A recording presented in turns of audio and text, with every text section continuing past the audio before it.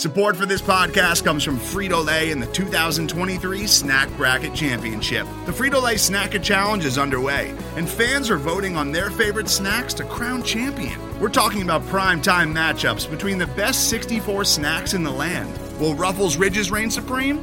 Can Doritos defend their dynasty? Or will Smart Food use their smarts for a surprise upset? Only you can decide.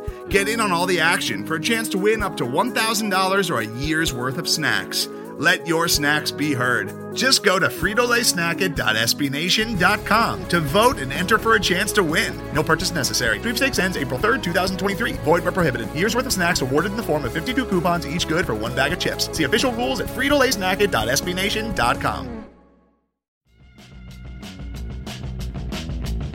Swung on, line to deep left field. It is gone! Hit well. Deep right. Batista's going to wave goodbye. Start the fireworks show.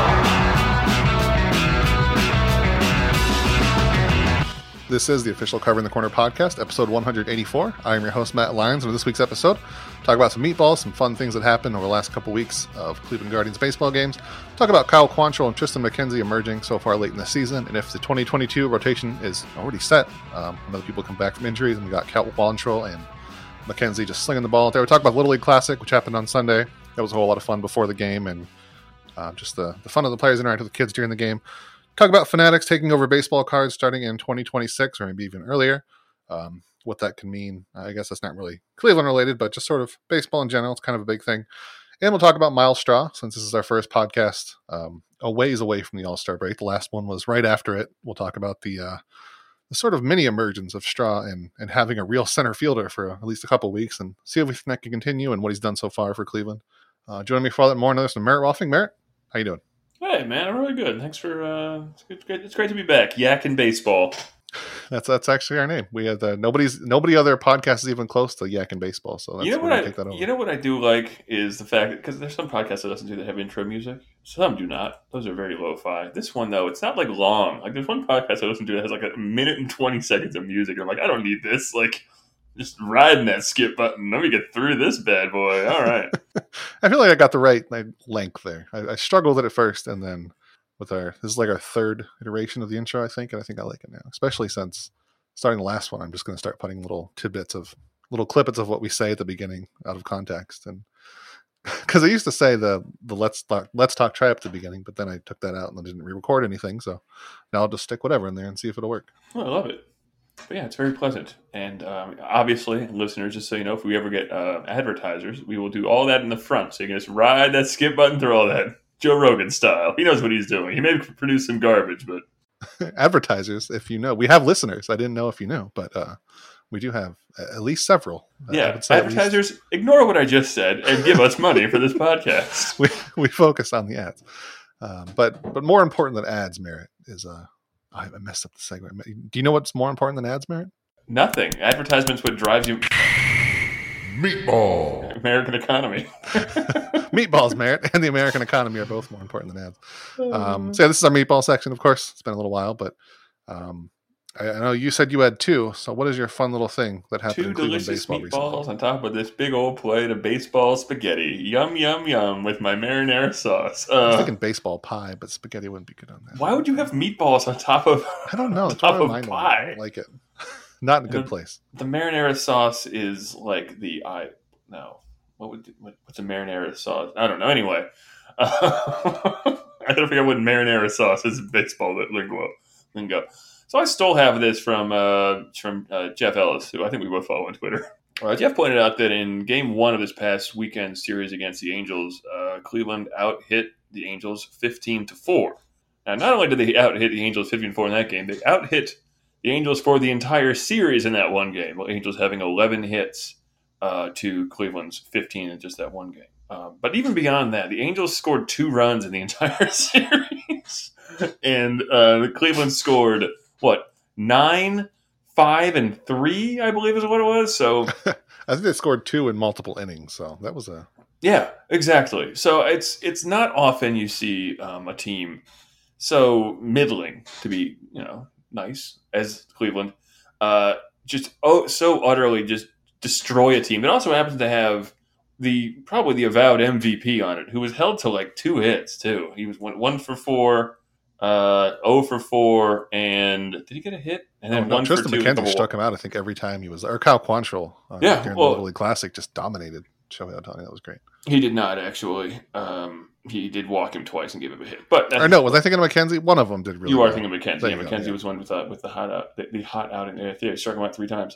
But yeah, no, they absolutely just shut them down. I mean, it's not like it's a well balanced team or a particularly great team. They came into the series a 500 team at 62-62 and left, or 62-61 and left 62-64. It seems like they're always right around there too. They're basically the Titans, the Jeff Fisher era Titans of NFL. Yeah. They're giving you a classic 79-84, which is that's 7 and 9. Yep, that is the 7-9 of baseball records right there. Not 70-90 or whatever. No, it's 7-9. It says 79-84 is a miserable record. I hate. I'm worried that Cleveland is going to end up with that kind of a season this year. It feels like that kind of a season. And 79-84, yeah, somewhere around there, like slightly below 500. I think they seem a little better right now because, they just demolished the Angels, but also the Angels are really bad. But they also play like the Red Sox coming up. They play the Twins again, who they just got swept by. They play the Brewers, the Yankees. So they're not playing the Angels for the next month. So I think a below 500 season is fine at this point, or is inevitable at this point. And I don't know about inevitable.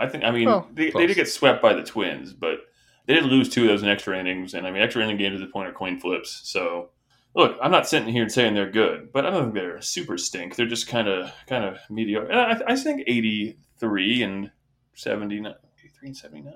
Yeah, I think so. Yeah, that math works out. Yeah, all right. Yeah, that's what I'm saying. It'd be like right over like 80 and 82. I'm not saying they're not going to tank to like a 70 win team, but like hovering around 500, maybe a couple games slip away and they're right below. But I think they're basically a 500 team. I just hope that I would like them to get a winning season after all this garbage because I don't know. It means nothing, but what are you going to do? Like they're a middling team doing unremarkable things, and they're about to change their name completely. So this is an unrecognizable season anyway. So if you're going to have a season immediately prior to a name change, I think this is the kind you want, where you're just utterly forgettable.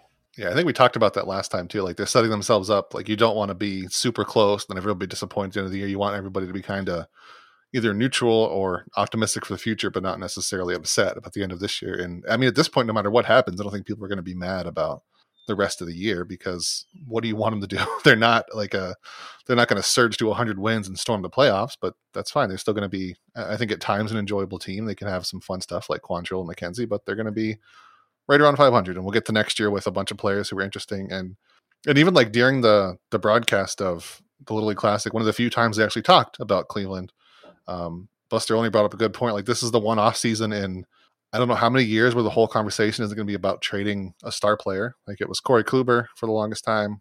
Obviously last year, Francisco Lindor the year before that too. So there's no, unless you genuinely think they're going to trade Jose Ramirez. But if I'm Cleveland, unless you're gonna do it, I stomp out everything as quickly and as hard as I can when there's a rumor about it, just so it's not the topic of conversation again. Like you make it clear you're not going to trade him. You're looking to add something and not have a $60 million payroll again next year when you're the Guardians for the first time, and everybody won't be so angry for 6 months in the offseason, which will be kind of a fun change of pace, I think. Hey, it's better to have people forget about you than be mad at you. Yeah, there you go. So what's your meatball? Yeah, feed me these meatballs. I was going to cheat and use Bradley Zimmer's home run. That was 471 feet, but that was technically more than a week ago. Yeah, so can't do that. I'll use the 446 one that he hit on the 16th, which was only a week ago. Because I'm still going to technically include the other one, but his last two, his two farthest hit balls of his career both came in the last 2 weeks. That huge one that was 471 feet, which everybody was talking about just because of the length of it, and it was an impressive shot at Progressive Field straight down the middle. And there was one he hit in Minnesota too, which again, it was straight down the middle. It didn't look quite as impressive, I don't think, because the Twins have that big wall right behind the home run wall. So it just kind of hit it and doinked off, but he did. That one was 446 feet, 110 miles per hour. So those are his two furthest. Before that, you have to go back to 2017 when he hit a couple hard ones. He had a couple long ones again in July. So he's had at times where it looks like almost a home run hitter, and then he's struggled again, and now he's back to being Bradley Zimmer, who cannot hit and strikes out a ton. But he has these little streaks where he's really fun. I think Myles Straw being traded over kind of sealed his fate in the future. I don't know if a couple really hard hit balls have changed anything, but it's at least giving him something. If he's going to be, I don't know, DFA'd, or I think he has more options next year. Maybe not, because he's already getting kind of old. But wherever he goes next year, he has this to kind of hang his hat on. Then he showed he can hit a couple home runs once in a while, which is basically what we've always wanted from him. But he just strikes out too damn much and runs too fast in the outfield into the walls. So we got what we got now. Yeah, it's kind of sad. I mean, like you said, this was all this month too. I mean, it felt like there was the worm was turning, as it were, when it came to Zimmer, because I know we talked about it in the preseason too. As we're just eternally tantalized by him, because he's the last man standing of that triumvirate of first round outfielders that they picked. And I was talking about this with my dad, and it's funny how of the three they drafted, the one with the lowest ceiling is putting together the best major league career, which is not to say Tyler Naquin is having a great career. He's a below average hitter for his career, continues to be.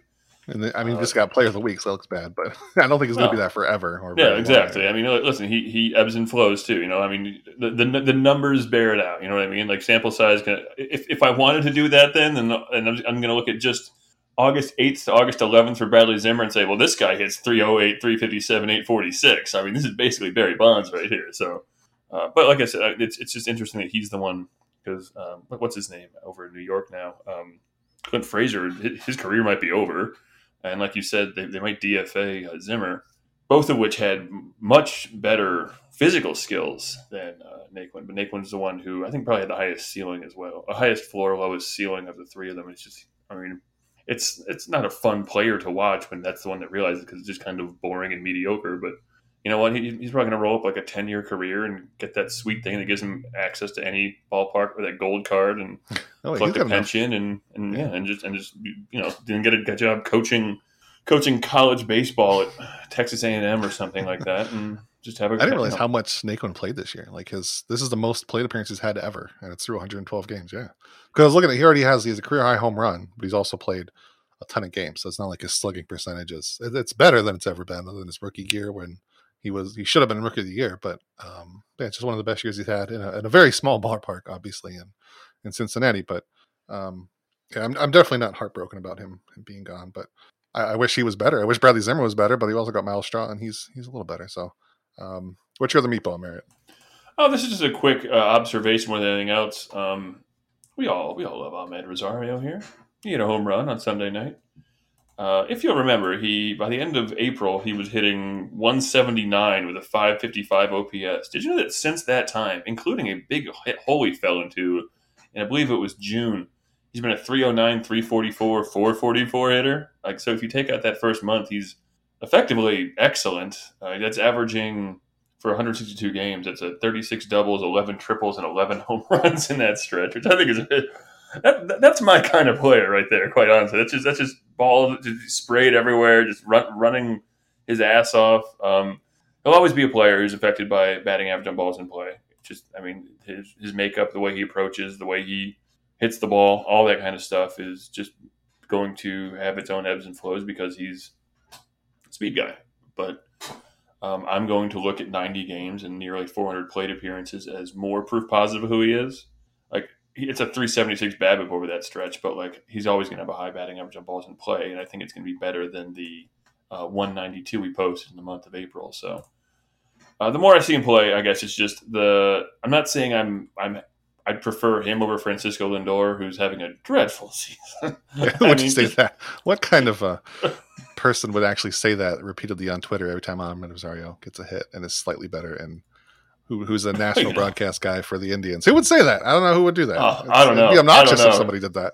Could be anyone. But again, Rosario is, and I think Jimenez is the actual keystone of that trade. But Rosario is more and more worming his way into my heart, and I'm just like, well, maybe he isn't dreadful, and maybe I could deal with this as a player who is not, again, something we've talked about several times now. They don't need great players. They will need great players. I'd love for them to have that linebacker lineup that the Yankees rolled out last week with Voit and Rizzo and Joey Gallo Judge and Stanton and Gallo. Like, good Lord, what is this?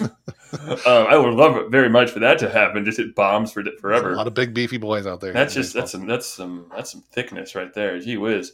But that's gonna be the intro clip now. You better keep some big beefy boys in there. But again, Rosario is the kind of guy who I don't want batting second, ideally, honestly. But if he was batting sixth or seventh or eighth or something like that, that's awesome. That's yeah. He's just a stopgap either way. He's not the future. I don't even know if Jimenez is, but I mean, Gabriel Arias, Tyler Freeman, all these guys coming up, I think he's going to be bumped out at some point, and that's perfectly fine. He's a really good stopgap, I think. And if he gets bumped to a utility guy, that's also good. He's perfectly fine there. He's a better Mike Freeman. And even ignoring that, maybe he's showing that he is a valuable hitter, and if nothing else, he's 25, right? They could still trade him. I don't want them to necessarily, because like you said, him as your off the bench guy, I don't know, maybe like so many other players, he does need to play. There's 113 games at this point. Maybe he does need that many to actually show that value. The last time he was a league average hitter, he played 157 games, 655 plate appearances. So. And he put up 30 doubles, 7 triples, 15 home runs, and 20 steals, which is basically what his per 162 is this year. So, and he's putting up that same exact batting line that he put up in 2019 as well. So, if that's who he is, and he just can grow from there, I'm even leaning towards, keep him. Obviously, there's all that potential talent in the minors, but who knows? Finding him a spot on the team somewhere, whether it is shoehorning him in the outfield or whatever, trying to find him 500 plate appearances. If the other guys don't pan out, I'm less and less inclined to hate that idea. Oh man, if they don't pan out though, that's if none of those guys are anything, where this organization's in trouble. But I like the idea of we've been saying flipping that later on for a long time, by the way. Well, yeah, that's true. About lots of if these outfielders don't pan out, this Tyler Naquin, Bradley Zimmer, and Clint Frazier don't pan out, this team is screwed. But I like the idea, if he works himself into he's a 2.5 WAR player just about now. If he does that for the next 2 years and they can flip him based on that, that's a pretty good. I don't think they're going to sign him long term. I'm not going to be clamoring unless he turns into Francisco Lindor. But if they can flip that based on that performance, then that's not a bad turnaround for them. Whatever they'll get back, especially when they're not going to have a position for him, assuming George Valera is in center field and Tyler Freeman's at shortstop and Gabriel Arias is at second, all this stuff. So, Andres Jimenez, if he pans out in anything, then he'll have him too. But yeah, I think Rosario is the one that is going to be flipped sooner or later. He's the stopgap for now. Either Jimenez is the future or nothing. Because either he's going to prove his value and stick around in Cleveland, or you can't trade him if he doesn't do anything. But he's even younger than Rosario. He's 22, 23. So yeah, something like that. Yeah, they've got lots of time to figure it out with him too. That's why I like Rosario too. Like you said, you can move him for something. You know what you could trade him for is an all-star caliber shortstop. What do you think of that idea? Is there one in New York who just signed there for long term? No, I don't want any New York players. They're all sullied, and they're going to complain about the quality of bagels in Cleveland because the water is different. Although it's still good Great Lakes water, so I don't know what they're complaining about. Gee, jerks. I don't know who trade. I would hope they don't have to trade for. It's just repeating the same thing I said 10 minutes ago. But I hope they don't have to trade for a shortstop because they have 1,000 of them. I know one of these guys has to do it. Yeah, they got to move the rest or trade. Yeah. So. They tried 3 outfielders, none of them hit. So one of these 15 shortstops has to work. I am both basing all of my future emotional joy on George Valera panning out at this point. I've put everything into the stock that he's going to be a superstar because he just got promoted to AA. So all the stuff he's doing down there, the bat flips, multi-hit, multi-home run games.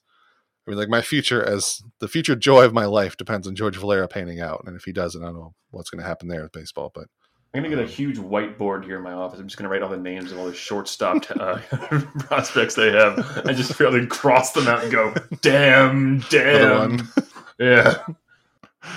Yeah. So, looking towards the future, I think we've seen basically what the second half of the season has basically turned into just looking ahead at the future. And what we've seen a lot of is Cal Quantrill, Tristan McKenzie.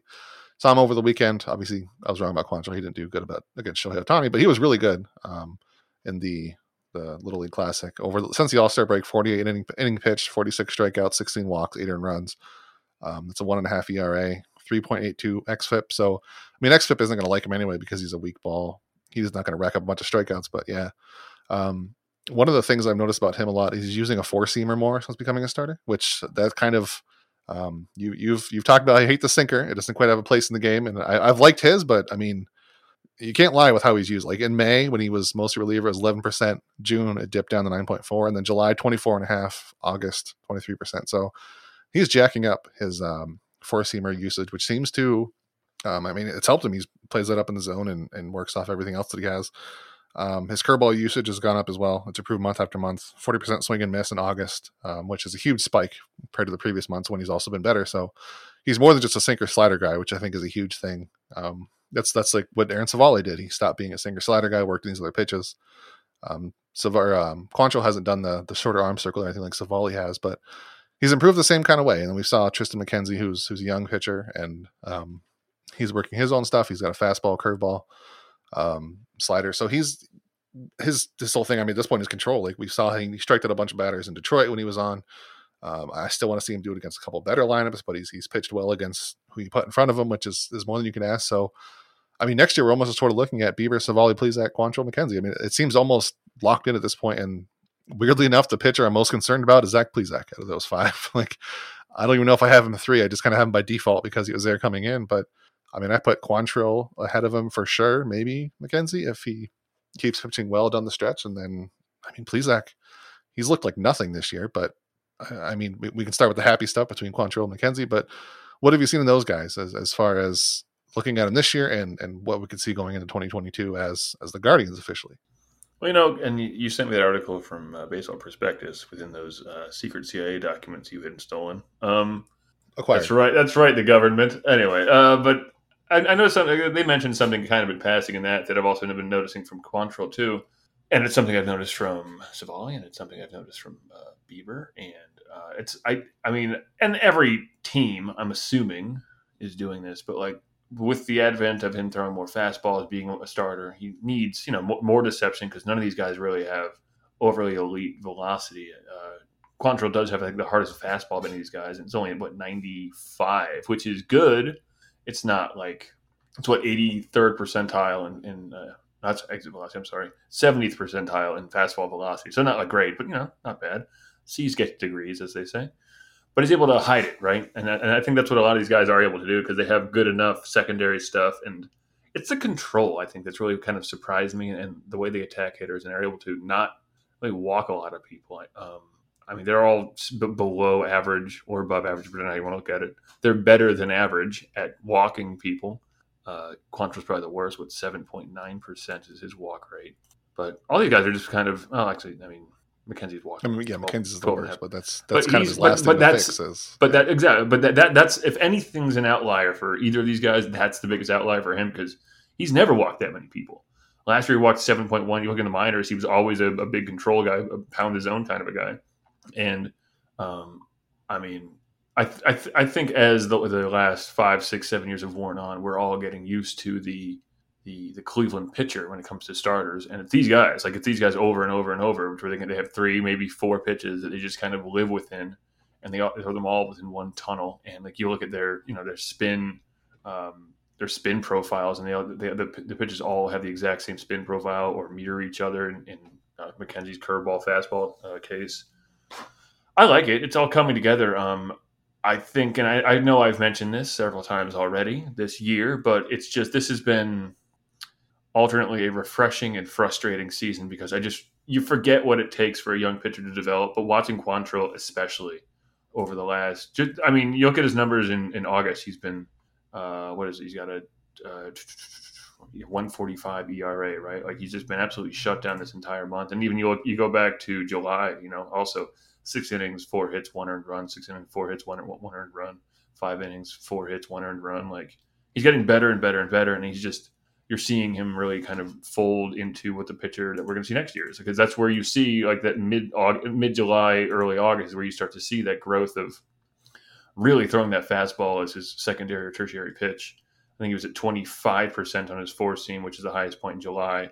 He's down at 23.1%, but he's also at his career lowest sinker. He was at 28.9 here in August. So I like it a lot. It's encouraging because we still have 2 question marks coming back here with Bieber and Savali. They missed most of the season, and Bieber had arm trouble, so that's kind of at least a little bit worrying. So his could have been related to grip, though, I think, right? Because it could have been any number of things. Coincidentally too that it just happened at that time, but yeah, it could have been last year and him kind of approaching this year with the same mentality. Who knows? I don't know. It could have been any number of things, but Yeah, and then did the mirroring you mentioned with McKenzie and his fastball and curveball. That's one of the things that Michael Agito mentioned in his baseball prospectus article is that Bieber does with the way McKenzie's fastball is, it has a lot of rides. So usually you want that up in the zone because it looks like it rises, even though I mean obviously it doesn't. But with just the way it spins and its spin rate, it looks like it's rising. So you usually put that up in the zone to get batters to chase it. But McKenzie is the way it spins; it mirrors his curveball, like Shane Bieber's does. And what Bieber does, he plays his fastball down in the zone more, and then that tricks batters more into thinking it's either fastball or curveball. It's harder to tell. You either watch a curveball or you swing through a fastball. So that's the kind of thing that Tristan McKenzie could be using to go down in the zone. I don't know. I mean, I don't like surfing on meatballs on the top of the plate, but I feel like McKenzie's issue has always been either getting the top edge of the zone or the bottom edge. I guess I'd rather get him get hurt in the bottom than surfing on meatballs at the top, but it always seems like he has problems hitting the ball down. So I wonder if it's just a thing with his control is just better when he keep it up in the zone. But if he can figure it out, sure, I think that's a decent idea. Anything you can do to be more like Shane Bieber, I think is what you want to go for. And if he can do that, then I'm all for it. Well, that's what's so surprising with Bieber in particular as well. And that article mentioned it, but he's so fastball heavy. I mean, he's throwing him 63% of the time this month, right? Like, that's a lot of fastballs. I mean, he's getting a ton of strikeouts. He had 10 or 11 against the Angels the other night. He had another 11 against Detroit in his previous start for that. And he's only throwing, he's throwing 3 pitches. He's a 3-pitch pitcher. Like last time he threw a changeup was in June, but he's throwing curveballs and sliders in equal number at like 18%. And it's just, I don't want to force I wouldn't want to force a thing just for doing it. But like you said, like his fastball is so darn straight. It's got some ride to it, but like it doesn't. Like it's very straight, and it's not like I said before. It's not like elite velocity. It's 92 on average. So that's basically slightly below average. 30th percentile fastball velocity. Yeah, there it is. So not great at all. That does not get degrees. That is a fail. And I mean that's even after his first couple of starts, and he's like hyped up, and he was hitting I think 97 at one point, which is crazy. But then exactly he was it's dropped, and maybe he can make it work down there. I don't know. Well, no, it's just. I guess it's just like you said. I want him to be more of a complete pitcher, and this is just. This just makes me nervous. I don't know. Just seeing that many fastballs and them being so easy to hit. It sounds like it's a pretty easy fix, though. I guess. I mean, some of the fastball that he throws, throwing that many pitches in the zone to mitigate walks is a little disheartening. Like I said, with the 12.5% walk rate, but. Again, like I said before, this is the growing pains of a young pitcher. He's barely into his second full season, if at all. So I think you can still call him a rookie if you really wanted to. Yeah, and he even mentioned this year, which I think was a really, what is the word? It showed a lot of candor to mention it, that the crowds kind of got to him, like the fact that there was just a crowd. Because I mean, last year he was pitching in front of nobody, and then this year there were sizable crowds, and I thought it was kind of cool that after his Detroit start, he specifically mentioned how electric the crowd was. I don't know if that was a specific call out to the fact that like, hey, I've gotten used to it, let's go kind of thing. But he mentioned early on that it was just kind of startling having all the fans there compared to debuting in 2020 when there was nobody, which I think is completely understandable if you're a rookie. At that point he was 23, now he's 24. I think that's just part of it. He's just adjusted to pitching in front of audiences and all these people staring right at you and cheering and booing your every move. So I think it's another big thing he's gotten over, and if he can make it work with wherever he wants to put his fastball, wherever he can land it. But there's just a lot of exciting things about McKenzie in general.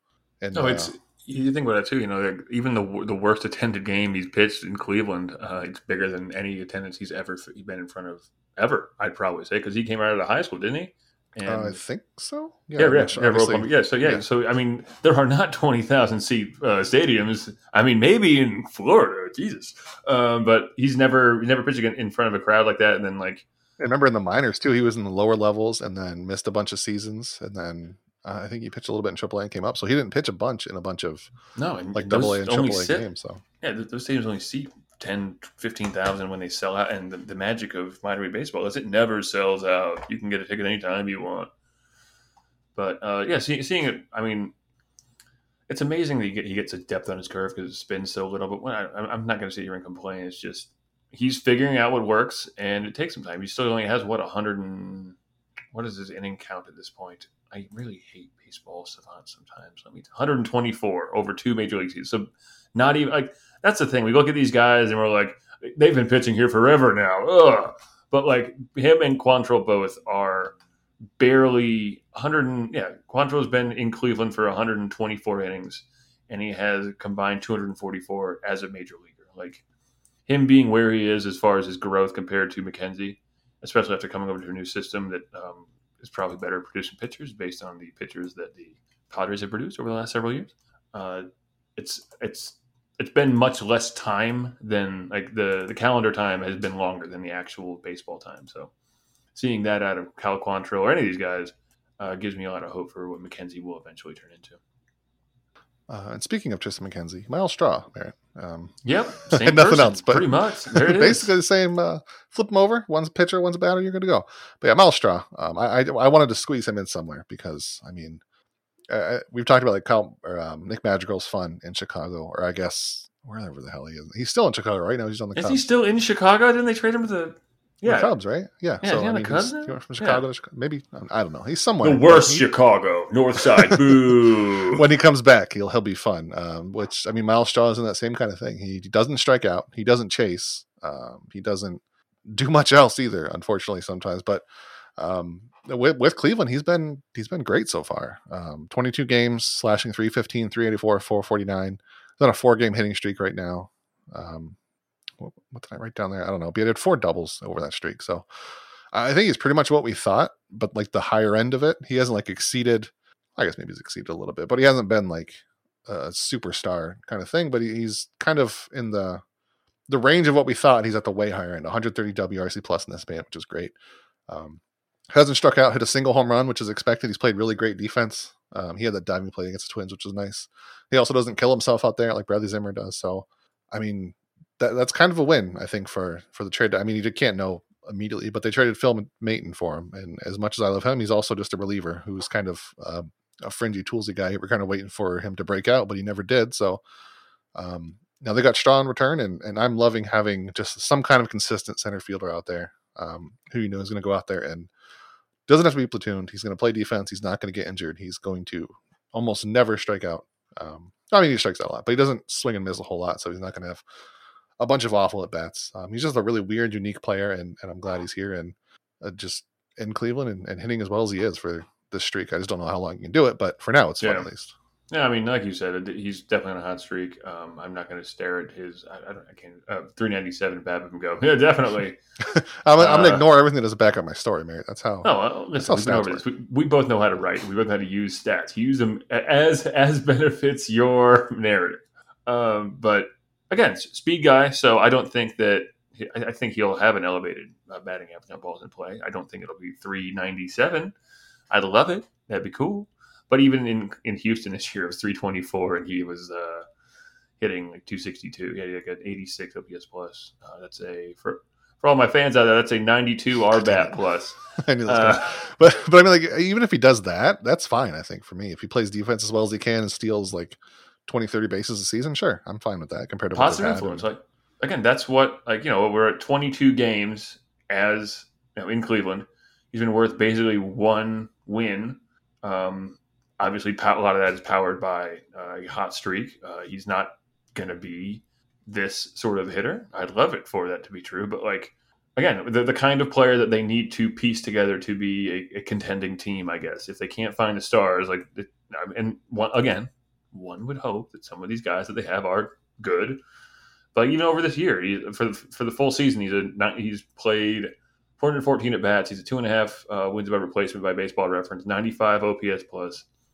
Again, a valuable player that adds the chance to win because of his excellent defense. Because, again, he's, like you said before, the first center fielder they've had that's an actual legit, like, pedigreed center fielder since Bourn, maybe? And Bourn was falling apart by the time he got. I mean, I was going to go Kenny Lofton. I mean, you've got to get to some really good players who are probably too good because it's like Grady Sizemore and Kenny Lofton because yeah, I mean Coco but like Crisp. Yeah, but I mean, I guess, but that was like for the early Coco Crisp maybe, but like that I guess is what I'm saying. Like it's like that's who we're talking about here. Yeah, Straw is, if anything, exactly what Michael Bourn was brought to Cleveland to be. Like again, not a loud bat, but a guy who can help you by getting on base a little bit. Again, a career 342 on base percent. It's not grand, but slightly above average. So he can get on base and be down there at the bottom of the lineup and give a chance to the guy at the top of the lineup to score some runs, and then take some runs off the board in the outfield. Like you said, he's been making some dope plays against the Twins. He's been making dope plays since he came to Cleveland, and he was not going to get a lot of run in Houston, I don't think, because who was even their center fielder? Probably someone much better. Well, it was Myles Straw. I mean, it was George Springer, but then Straw was their starter, so I mean, they traded. That's right. Yeah, I forgot they got rid of George Springer. That's right. It's the summer of George up there in Toronto. But he is basically just, what if Michael Bourn was good, and then you have Myles. That's a really good comparison, I think. What if Michael Bourn wasn't broken immediately? Basically, is what we're looking at here. And I liked the idea of Michael Bourn. I think we can both agree on that. It was a fun, neat move by the team. Didn't work out. And what are you going to do? If Straw could figure out a way to barrel up a ball every now and again, I think his barrel rate's like the worst in baseball. His hard hit rate is the absolute worst. He barrels a tiny bit, but he doesn't hit it hard, which I think is just amazing. It's just fascinating. Because we talked about it too last time that he has all these tools, like he doesn't whiff, he doesn't chase, but he still strikes out 20% of the time. He just watches. He has the weirdest batting profile I've ever seen because he watches pitches over like one certain spot of the plate, and he'll swing and miss over the heart of the plate, but that's it, nowhere else. And he also won't chase. He's just the weirdest batter in the world, and I think it's amazing. It's interesting. One of his most like hitters is the 2019 version of Ender Inciarte. And as a whole player, I would almost say that, because at his best, Inciarte was a great center fielder, like defensively one of the best in the game, and he just couldn't hit his way out of a paper bag. He had like one season with a league average weighted on base average, but like he never struck out, he never hit the ball hard, and he walked at a league average clip. So added value wherever he went is the thing. Like he was always a useful player for teams to have, and I think that's just what Straw represents. And whether that's an answer for center field, as you said, I mean, in the dream scenario, he does not play center field. Someone who can actually hit does that, or if he learns how to tweak his approach very slightly. In that stupid article that I read in The Athletic about how they're researching every player's individual strengths and weaknesses and making sure they can be the best person of them. Maybe they can learn how to turn him into a poor man's Michael Brantley or something. He can be a 280 hitter. Because if that's the case, then if he can hit 280, 340, 400, I mean, that's Michael Brantley before he got his grown man strength. So, I'll take that all day. I like Straw. It was a great pickup. A good reminder just for what they traded. As much as we loved Tomato Man, Tomato Man. It's sad that he's gone just because of how tantalizing his skill was. But anytime you can get a starting center fielder for a reliever, I mean, you do that every day. Yeah, 100%. I don't care. It doesn't even matter. Like, I don't care who it is. Yeah. What? Really? You want to do that? All right. I mean, are you calling the right number right now? Is this a joke? Are you tricking me with your jokes? Am I actually in MLB 2K21? Is this a punk? Are you punking me, Ashton? Yeah. But the last thing I wanted to finish with is I think something we've talked about cards before. We both collect them at least to some extent, or did at some point. I only collect pool cards. Well, billiards, actually. What? Is that a thing? Yeah. I got Idaho Joe right here. I got St. Louis. Come on, Merritt, Jimmy, name some more pool players. Come on, you're in this bit now. Go down. What? Oh, well, there's Grand Forks George. There's Greenhorn Johnny McGee. There's Johnny Two Toes, because he when he plays, he uses his two toes to aim the cue there, as opposed to his hand. I don't quite know talented. if Fanatics is going to take over the pool card market, but they did apparently agree in some kind of shady midnight deal with the MLB to agree to Fanatics to start dealing cards in 2026. The important thing also here is that they got the Players Association, so they've locked everybody out. Like Panini and Donruss right now, they have a deal with the PA, so they can do cards. They just can't do logos on them. But the way I understand it, like this means that nobody else can do anything. Fanatics owns, because they got deals with everybody. They're exclusive deals. I think technically the MLB one doesn't start till 2026, but the Player Association one starts like next year. So I don't know how that works. If Topps can just print logos without players, but hell yeah, I got another. That could be something kind of weird. Detroit card, yes, Detroit logo. Let's throw it in the pile. Oh, you can collect the old Tigers logo, that cracked out looking one. That'll be fun. I guess apparently Topps didn't realize this was coming. This whole thing seems so weird to me. I had what I thought was a brilliant original idea that Fanatics their plan was to swoop in and take this exclusive deal. They got this. I think they got an NBA, NFL. They got like everybody where they're doing cards now. Right before Topps is about to go public, my big big brain idea was that they're doing this and they're going to buy Topps and nothing will really change, but they're going to make a bunch more money. And then that's what everybody thinks too. So it's not an original idea I thought I had, but I thought I had it. But I think it's Ryan Fegan wrote on Yahoo Sports about how it could work and why it seems like a possibility. But because Topps is about to go public, because right now with the pandemic and everybody buying cards and that shit's just going absolutely wild right now. So they're about to go public and do an IPO, but now they're not doing that. They scrapped that all when this was done. Which again, that kind of shows just how out of nowhere this deal came, because right up until this happened, they were going ahead with plans to go public, be a publicly traded company, but now they didn't. And now I would assume they're worth virtually nothing. So I don't see why, if Fanatics doesn't buy them and let them keep making the cards, do they just dissolve? They have this really shitty like Magic the Gathering ripoff they make, but that's pretty much it at this point.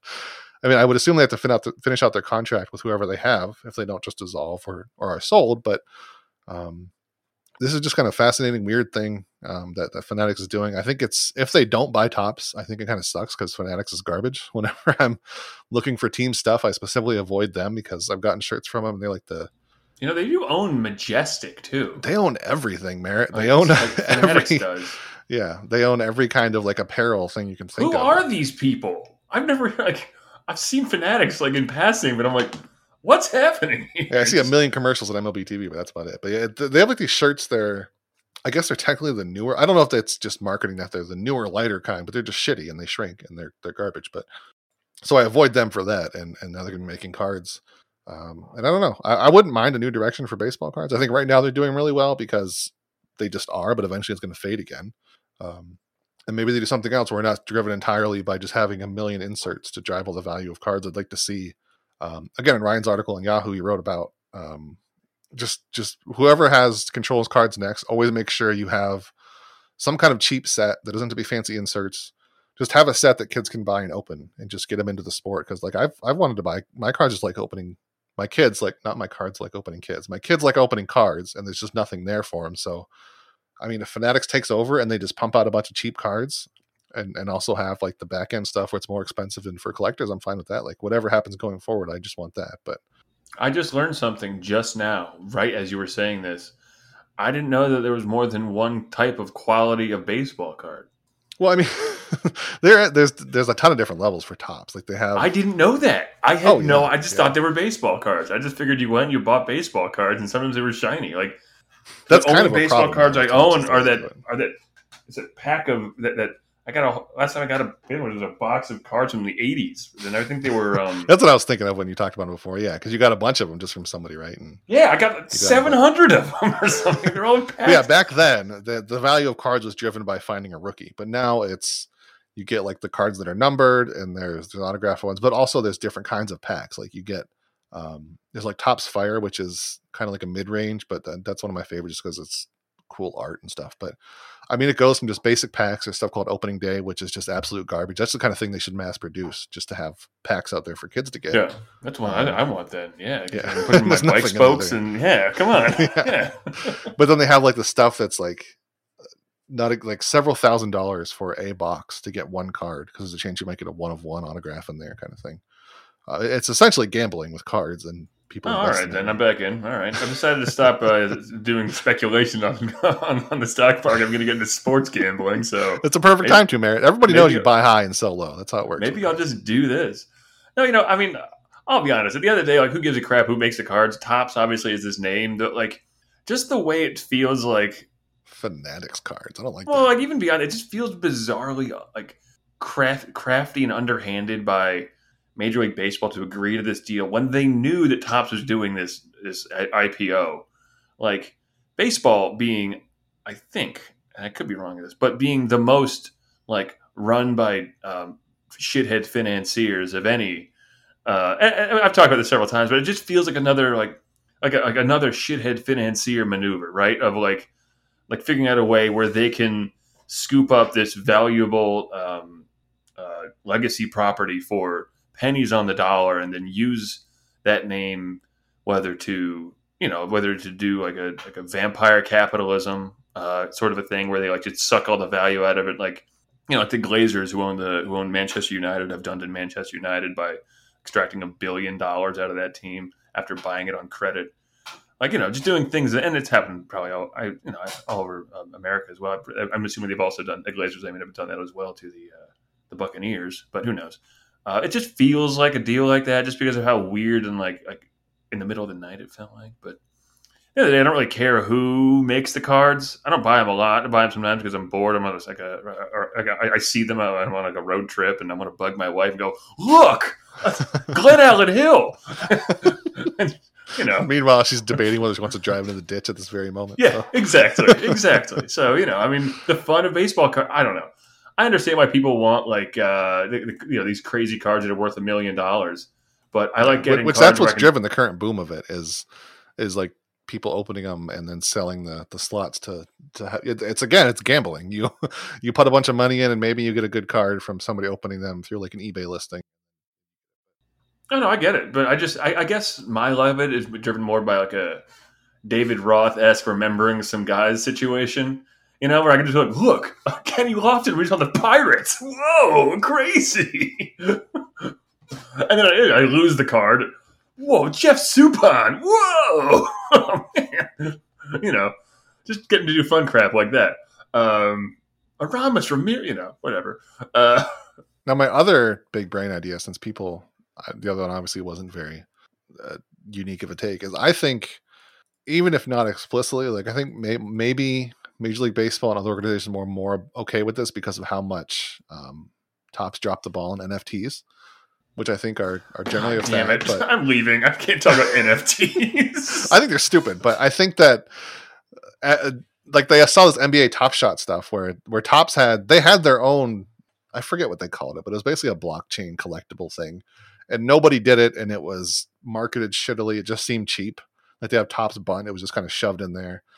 And I think like that they dropped the ball on that entirely. They could have made a ton of money if they did that right. So I don't know if that was kind of like they're okay with it because of how much they fucked that up. But there's clearly something there where they were okay with essentially backstabbing Topps. That's what they did with the shady midnight deal, and they're there now. So I didn't. So just a sidebar, that whole Top Shot thing that happened and then ended. Oh, it's done now. Yeah, I was like, like it all happened. I was like, what the hell was that? I was just so confused by the entire thing. We're gonna get emails now about how it's totally still on. Everybody loves Top Shot. Everybody's doing it.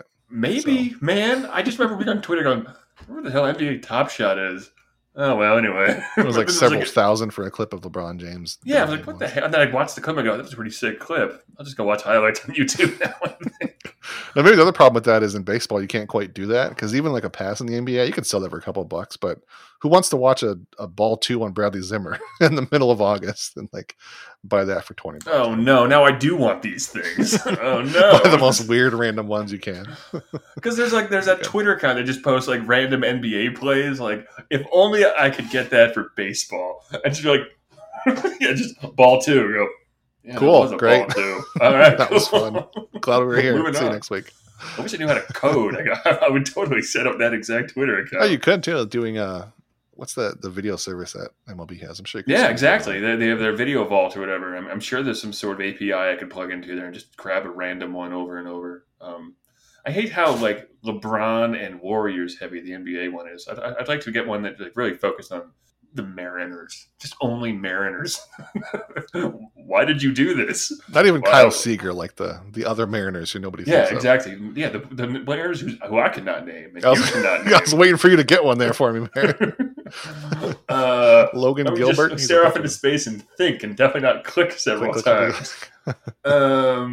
I believe someone like Tom Murphy. That'd be a fun one. I would watch him swing and miss. Or J.P. Crawford, a real man. Jake Fraley. Well, actually, he's a pretty good hitter. Ty France there. I remembered one. I didn't look one up. I remembered. All right. Luis Torres. Jake Bowers. That's not a real person. He's still around. I'm sure he's doing great. I'm happy. Yeah, I don't know. That would. I'll be honest. That would be hilarious. It was big. You screwed up NFTs. We don't like you anymore. And everyone's like, 90% of the population is like, what the hell is an NFT? maybe at the front of their mind, but what do you mean blockchain? What is that even? When they were driving the knife into the back of Topps, they were also kind of thinking about blockchain. Also the blockchain. You forgot about the blockchain. blood. On that note, Merritt, I think they'll do it for us this week. If you haven't already, leave us a review on iTunes, Spotify, wherever you listen to podcasts. Follow us on Twitter. I'm Matt, RLY. Marin is at Merrill Lynch, like Merrill Lunch. What? Like I'm Merrill Lynch launching my own lunch. series of NFTs too, so keep your eye out on that. You can buy them; they're cheap. Can you call them Lunchables? Would that be illegal? I'll call them Lunchables, though. Yeah. Follow at Covering the Corner on Twitter, Covering the Corner on Facebook, and of course, coveringthecorner.com. Merritt, talk to you next week. See you then.